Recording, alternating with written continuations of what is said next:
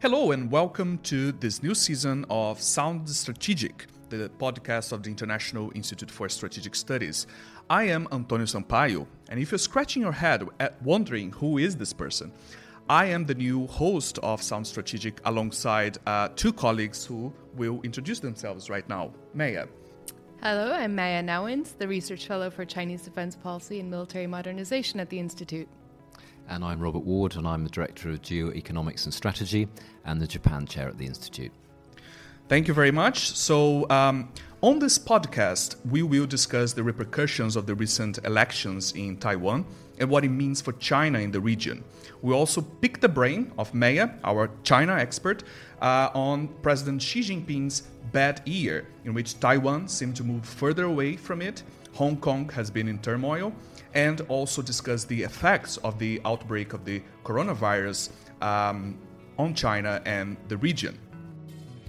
On the 11th of January, presidential elections in Taiwan sent a strong message to China that the island is not really buying the one country, two systems principle that Beijing offers as a potential model to absorb a liberal democracy into its communist fold. President Tsai Ing-wen was re-elected with 57% of the vote. This result, alongside the record 8.2 million people that went to the polls, shows a strong support for President Tsai's Democratic Progressive Party, which, as the name suggests, opposes closer ties with China. So let's discuss this with first Maya, our research fellow for Chinese defense policy and military modernization. There was a moment in this election in which, during the election campaign, that President Tsai Ing-wen's lead was narrower than the final result. So I wonder if this means that the Chinese population is still in two minds about how to approach China, and how damaging have the Hong Kong protests been on the China cause, on the China-friendly camp in Taiwan? That's a really great question, Antonio. I think I'm going to break it down, though. So I think we need to be careful to understand that not every election in Taiwan is about its relationship with the mainland. In the 2018 local elections that we saw the DPP run against the KMT. So the DPP is known as the more international friendly, leaning away from China, moving towards diversification party, the Democratic Progressive Party headed by President Tsai Ing-wen. The other main party in Taiwan is the Kuomintang, which is the Chinese nationalist party that moved from mainland China and took up post in Taiwan after the war with the communists in China in the late 1940s. And they're seen as more China-friendly and more pro-China leaning. But in 2018, the local elections showed that the DPP lost a lot of seats. And this was mainly due to not only a more populist stance on the Kuomintang, the KMT side, but really a dissatisfaction in Taiwan about the first 2 years of her presidency. President Tsai Ing-wen has not only promoted a more international stance for Taiwan, but she's also had to promote and try to undertake really difficult policy decisions about things like pension reform that people were quite unhappy about. These are policies that obviously upset people more personally than others. There was dissatisfaction with the growth of the economy, which was not as fast as people had hoped. So there was a lot more at stake than just the relationship across the Taiwan Strait. The effect of the protests in Hong Kong, of course, I think is unquestionable at the moment. In 2019, President Xi started the year off with a speech directed at Taiwan to state that the one country, two systems solution is the only viable option for Taiwan going forward, and that unification with the mainland was a unquestionable fact for the future. And the Taiwanese, led by President Tsai, but also leaders in the KMT party, really railed against this. President Xi had said that all options were on the table, including force. So that set the tone. And then I think over 2019, what we saw was that the impact of the protests in Hong Kong took a lot more attention away from things like the economy and from the Taiwanese public opinion's perspective. So they started weighing a lot more heavily. So yes, they absolutely had a role to play. And as you explain in a blog post that has been published in the ISS webpage, both this pressure exerted by Beijing and the protests in Hong Kong made as you just said, the anti-China camp's victory a bit easier. But in terms of the way forward, what impact do you think this has had on this election has had on Taiwan-China relations? This re-election of the anti-China camp, can relations get even worse than they already are?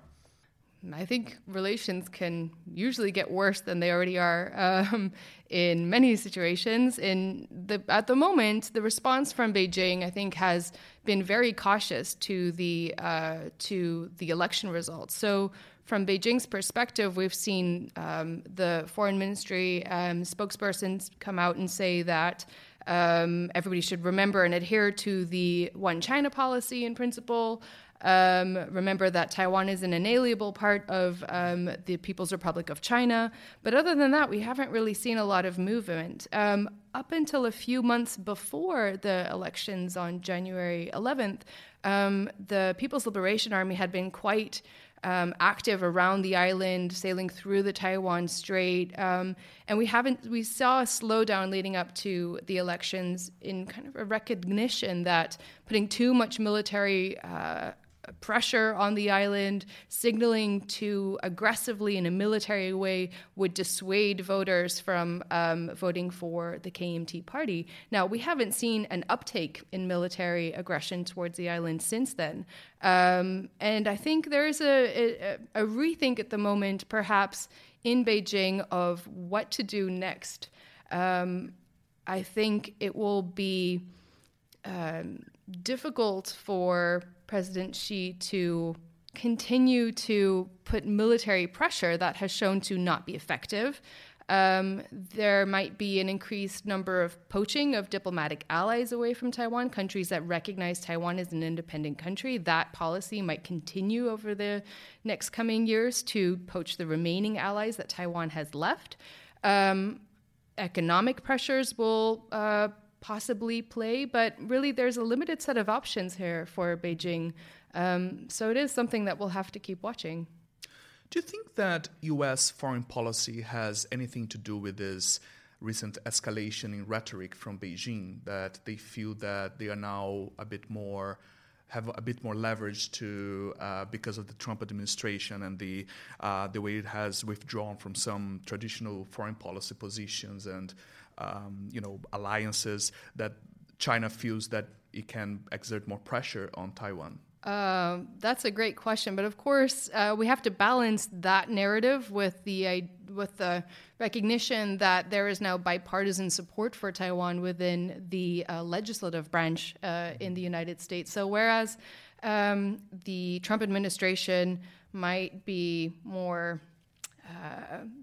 how should I say? Unorthodox. Unorthodox, thank you, great word, in its approach towards foreign policy. The U.S. Congress has enacted a number of policies that are seen as incredibly friendly towards Taiwan and in support of Taiwan, including in supporting Taiwan's participation in international organizations, approval of potential arms sales to Taiwan, the approval of sending more high-level visitors, official government visitors to Taiwan.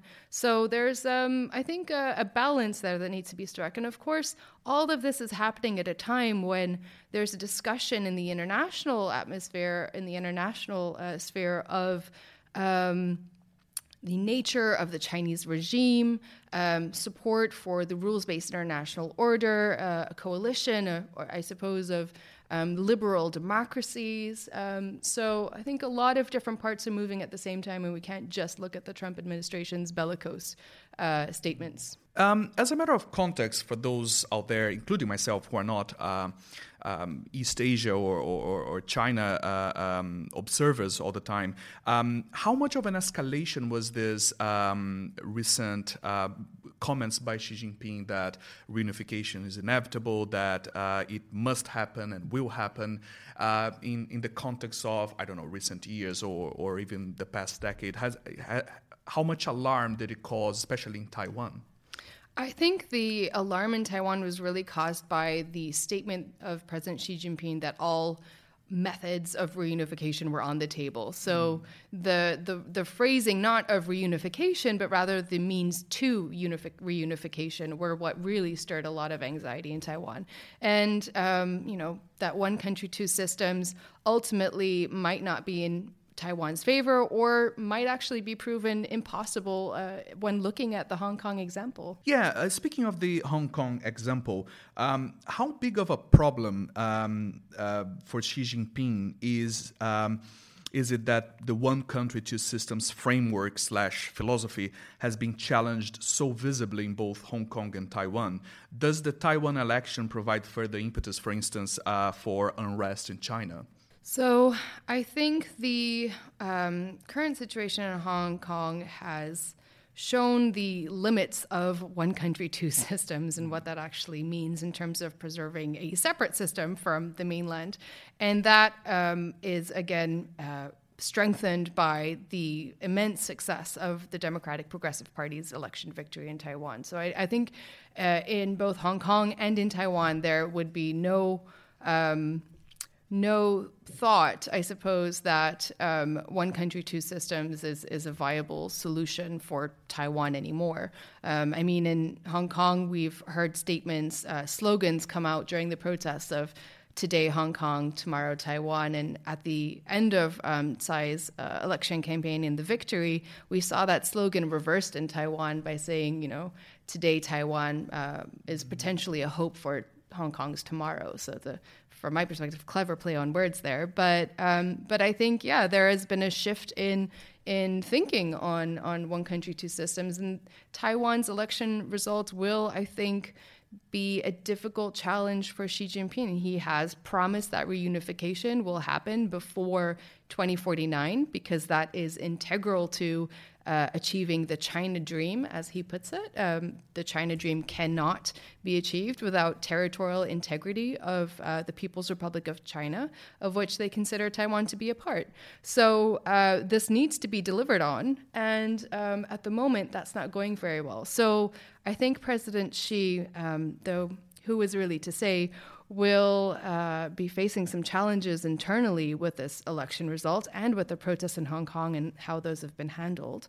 I think in Hong Kong, the protests are slowing down at the moment from what we saw at the height last year in the third and fourth quarter. And yet, there are all kinds of challenges that pose difficulties for him and his rule. He has changed the Chinese political system for one based on consensus decision-making to one where he heads most organizations and has the final say. So in that type of situation, if things go wrong, you do face challenges and questions of why things went wrong. Thank you. So in the next section, we will be discussing the also very important topic of the coronavirus crisis in China. Now, on top of the not insignificant political problems faced by Xi Jinping, China, of course, is facing a devastating coronavirus epidemic with 170 people dead and well over 7,000 cases confirmed. Entire megacities such as Wuhan, with its 11 million people, have been on lockdown. So, Robert, surely this must have some pretty significant economic impact on China and the region. Well, Antonio, as you said at the beginning, Xi Jinping really has had an absolutely terrible year to start with. And he had a pretty bad year last year with the trade war, and that had a bad impact on the Chinese economy. And just as things were starting to look a little bit better, phase one of the trade deal and so on, just giving people a little bit more confidence, this hits. This year is important, of course, because sort of politically, the target for doubling the GDP in 10 years has to be done in time for the 100th anniversary of the Chinese Communist Party in 2021. So there's lots of political sort of things at stake here. And of course, this hitting this coronavirus crisis hitting now, particularly in the Chinese New Year period, this is a critical time for Chinese consumption. It's a critical time for restaurants, entertainment, airlines, retail, of course.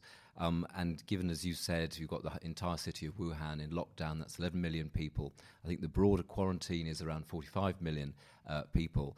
Clearly, there's going to be a significant hit in Q1 to growth, and probably in Q2 as well. One thing I'm looking at is the hit to supply chains within China.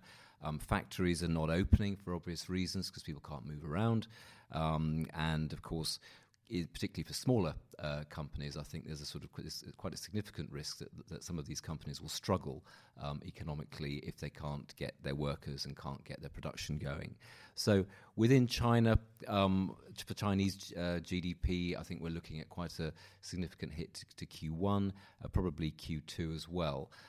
If you look at SARS, the SARS outbreak at the beginning of the 2000s, the lesson there was that the hit is quite severe while the virus is at its peak, but then actually things do snap back relatively quickly.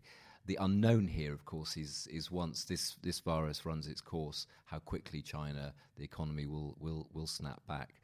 Of course, it's not just China as well that's having that's going to suffer from this. Obviously, the sort of China is the centre of the storm, but many countries in the region depend on Chinese inbound tourism. Japan, for example, around 30% of inbound tourism into Japan is from China. Thailand, similar. Vietnam, similar as well. So many of the businesses, hotels, airlines, and so on that depend on the flow of Chinese tourists, particularly at the Chinese New Year period, will also, I think, have a significant economic hit. And of course, economic growth in China is like in many countries, but especially, I think, due to the authoritarian character of its politics, plays an important role in maintaining internal stability. And how damaging do you see economic deceleration of this magnitude for the internal politics in China? As you said, it's difficult to predict, but is there room to believe that this is going to have some more longer-term impact on China's economic performance? Well, over the very short term, one thing I'm going to be looking at is how credible are the GDP data that are released for Q1 and Q2. As is well known, that there are lots of doubts around the sort of veracity, credibility of Chinese data. Everyone can see that there's a severe economic impact at the moment and over the next few weeks, months. How will the Chinese government sort of factor that in? Will they actually tell it as it is? So that's one thing. The other thing I think is around sort of anger over governance in China. So the Chinese government, obviously, there's a heroic effort at the moment underway to try and contain this, build new hospitals and so on. But the start was quite slow. And I think there will be people within China, sort of groups within China, looking at the government and thinking, well, the trade war wasn't managed very well. Lots of concessions there to Trump. Hong Kong is still bubbling. What's going on there? Taiwan, as Mia said, is really gone the other direction, and now we've got this. So, is there a problem with the core here? So, I think for Xi Jinping, there'll be an urgent sort of political need to try and stabilize and try and get on top of this as quickly as he can. Now, another interesting intersection of economics and politics, and unfortunately also the epidemic and potential pandemic in the future of the coronavirus. Maya, the way that Taiwan is not included in international organizations and regional organizations also has a role to play in the responses, and potentially a negative role to play in the responses to the virus, right? Yeah, that's right. So Taiwan, under the previous KMT government, was allowed observer participation and observer membership of certain UN bodies, of which Taiwan does not have its own representation. That included the World Health Assembly, that also included the International Civil Aviation Organization, which we all know are UN bodies, and which are really important for information sharing and best practices being shared across countries. When it comes to things like this, Taiwan was, of course, hit by SARS in 2002 and 2003 as well, and actually managed to deal with that epidemic in Taiwan quite successfully, and therefore has a lot of lessons to share, it says. But at the moment, under President Tsai Ing-wen's administration and governance, there's no seat for Taiwan anymore as an observer member at the WHA or the International Civil Aviation Organization. So analysts and the Taiwan government and other governments on behalf of Taiwan are currently lobbying for Taiwan to regain a seat as an observer member, not a full member, but an observer member at least at these organizations, so that it can learn what's happening in other countries and also share information with them about what's happening in Taiwan, which has a confirmed case of the Wuhan virus. Thank you. So coming up, we'll discuss more about who we are and learn more about your 3 hosts for the next year or so. In this section, we're going to get to know our 2 new podcast co-hosts a little bit better. Mia, just by way of sort of background to what really motivates Mia in her spare time, Mia tells me that she is a triathlete and a rock climber, and that last summer she scaled her first big wall, which was all of 500 meters tall. I was trying to visualize that last night, and I didn't like what I saw, but take my hat off to you for that. And Antonio has a rather different set of interests. Antonio is a fiendish video gamer, and has a sort of interesting point he made to me yesterday that video games are an underrated art form to be continued, as a discussion point at some point in the podcast, perhaps. But just wanted to get to know what motivates you analytically. What are your sort of areas of future interest? So perhaps, Mia, we'll start with you. Just ask you what the most challenging work you've ever done at the Institute is. Sure. I don't think that's very hard to actually think of. In the last 2 years, with a colleague, Dr. Lucie Bureau-Sudreau, who's our defense economist and in the Defense and Military Analysis Program, conducted research on how much revenue of the top 8 state-owned enterprises in China is actually derived from their defense product and R&D activity. And this was a piece of work that really hasn't been done before for obvious reasons of lack of transparency, the lack of access to Chinese language or English language data. But she and I pored over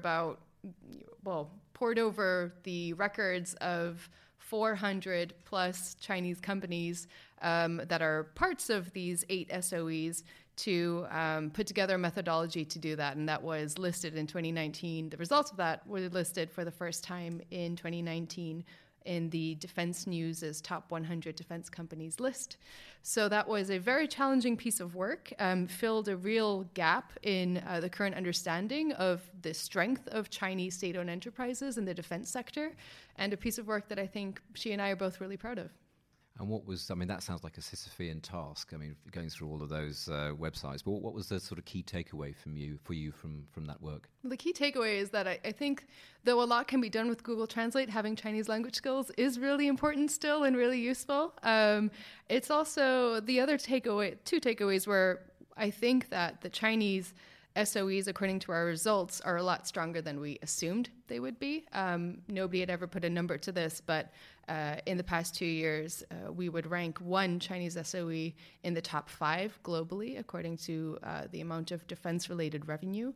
And the other takeaway is that this research might in the future become more increasingly difficult.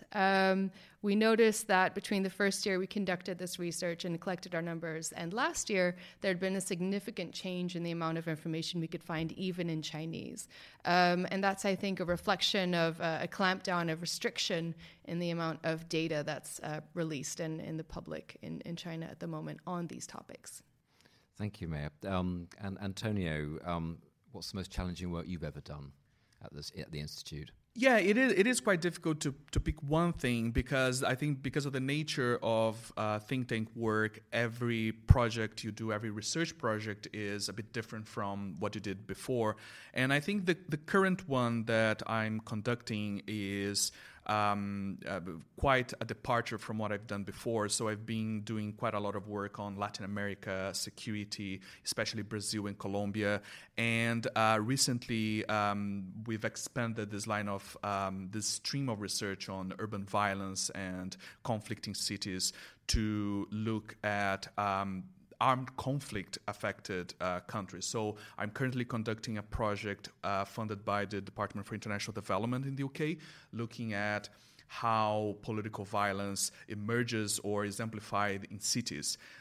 So we're looking, that took me to 4 countries last year: Pakistan, Afghanistan, Somalia, and Kenya. So there are 4 cities, 1 in each country, 4 case studies, and I did extensive interviews. And so just figuring out how to do research and field research in conflict-affected countries and in a conflict-affected city has been a very interesting experience, very informative and very different, because we have to think about where we're going to stay and what kind of security we're going to have as we move around. The restrictions you have are significant. So that was quite different, but also very thought-provoking. Trying to think about the different ways that cities are affected by conflict in comparison to when you look at a country or a region. So you look at diplomacy and the political leadership. And in cities, there are so many other factors, such as land prices and land disputes over land and sectarian groups, invisible borders between different ethnicities. And so there are several new, wouldn't say new, but different dynamics from what we are here in the ISS. We're wired to thinking. And in those 4 case studies, did you notice any commonalities, any sort of common threads? Yeah, there are a lot of commonalities. I think the role of cities for funding for different armed groups is quite striking. There is a tendency even for highly ideological and political actors to move into cities for funding and adopt much more criminal tendencies. Another thing that was even more surprising to me was how common and how widespread the issue of conflicts over land is. So these cities that, especially in conflict-affected cities, countries, people move from rural areas either for economic reasons or due to conflict and displacement, and they flock to cities, usually to the big cities where they think jobs are.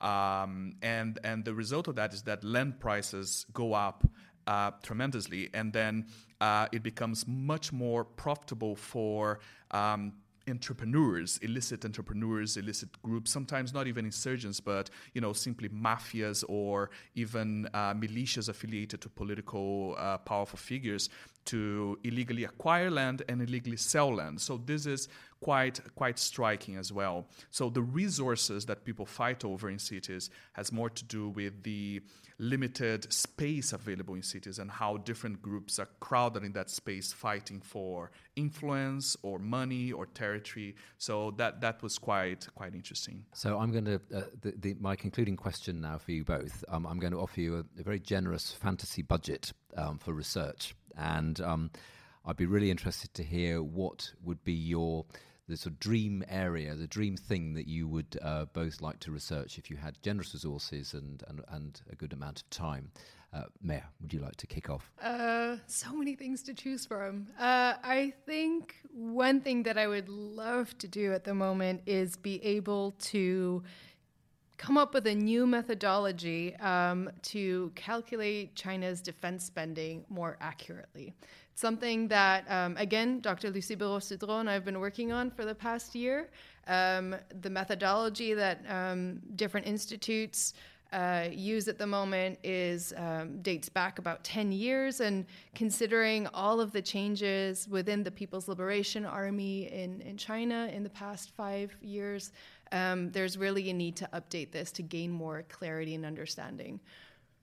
So the real level of Chinese defense spending from there, and Antonio, what about you? Well, my passion, my areas of interest are quite sub-state in nature. So I tend to look at how things that happen more at the societal level impact security, even geopolitics or defense. But one thing that I would like to expand on what I'm doing now is to look more closely at a greater range of cities around the world to see how armed groups operate in cities and how they control territories, they influence politics, and they affect the human security of people.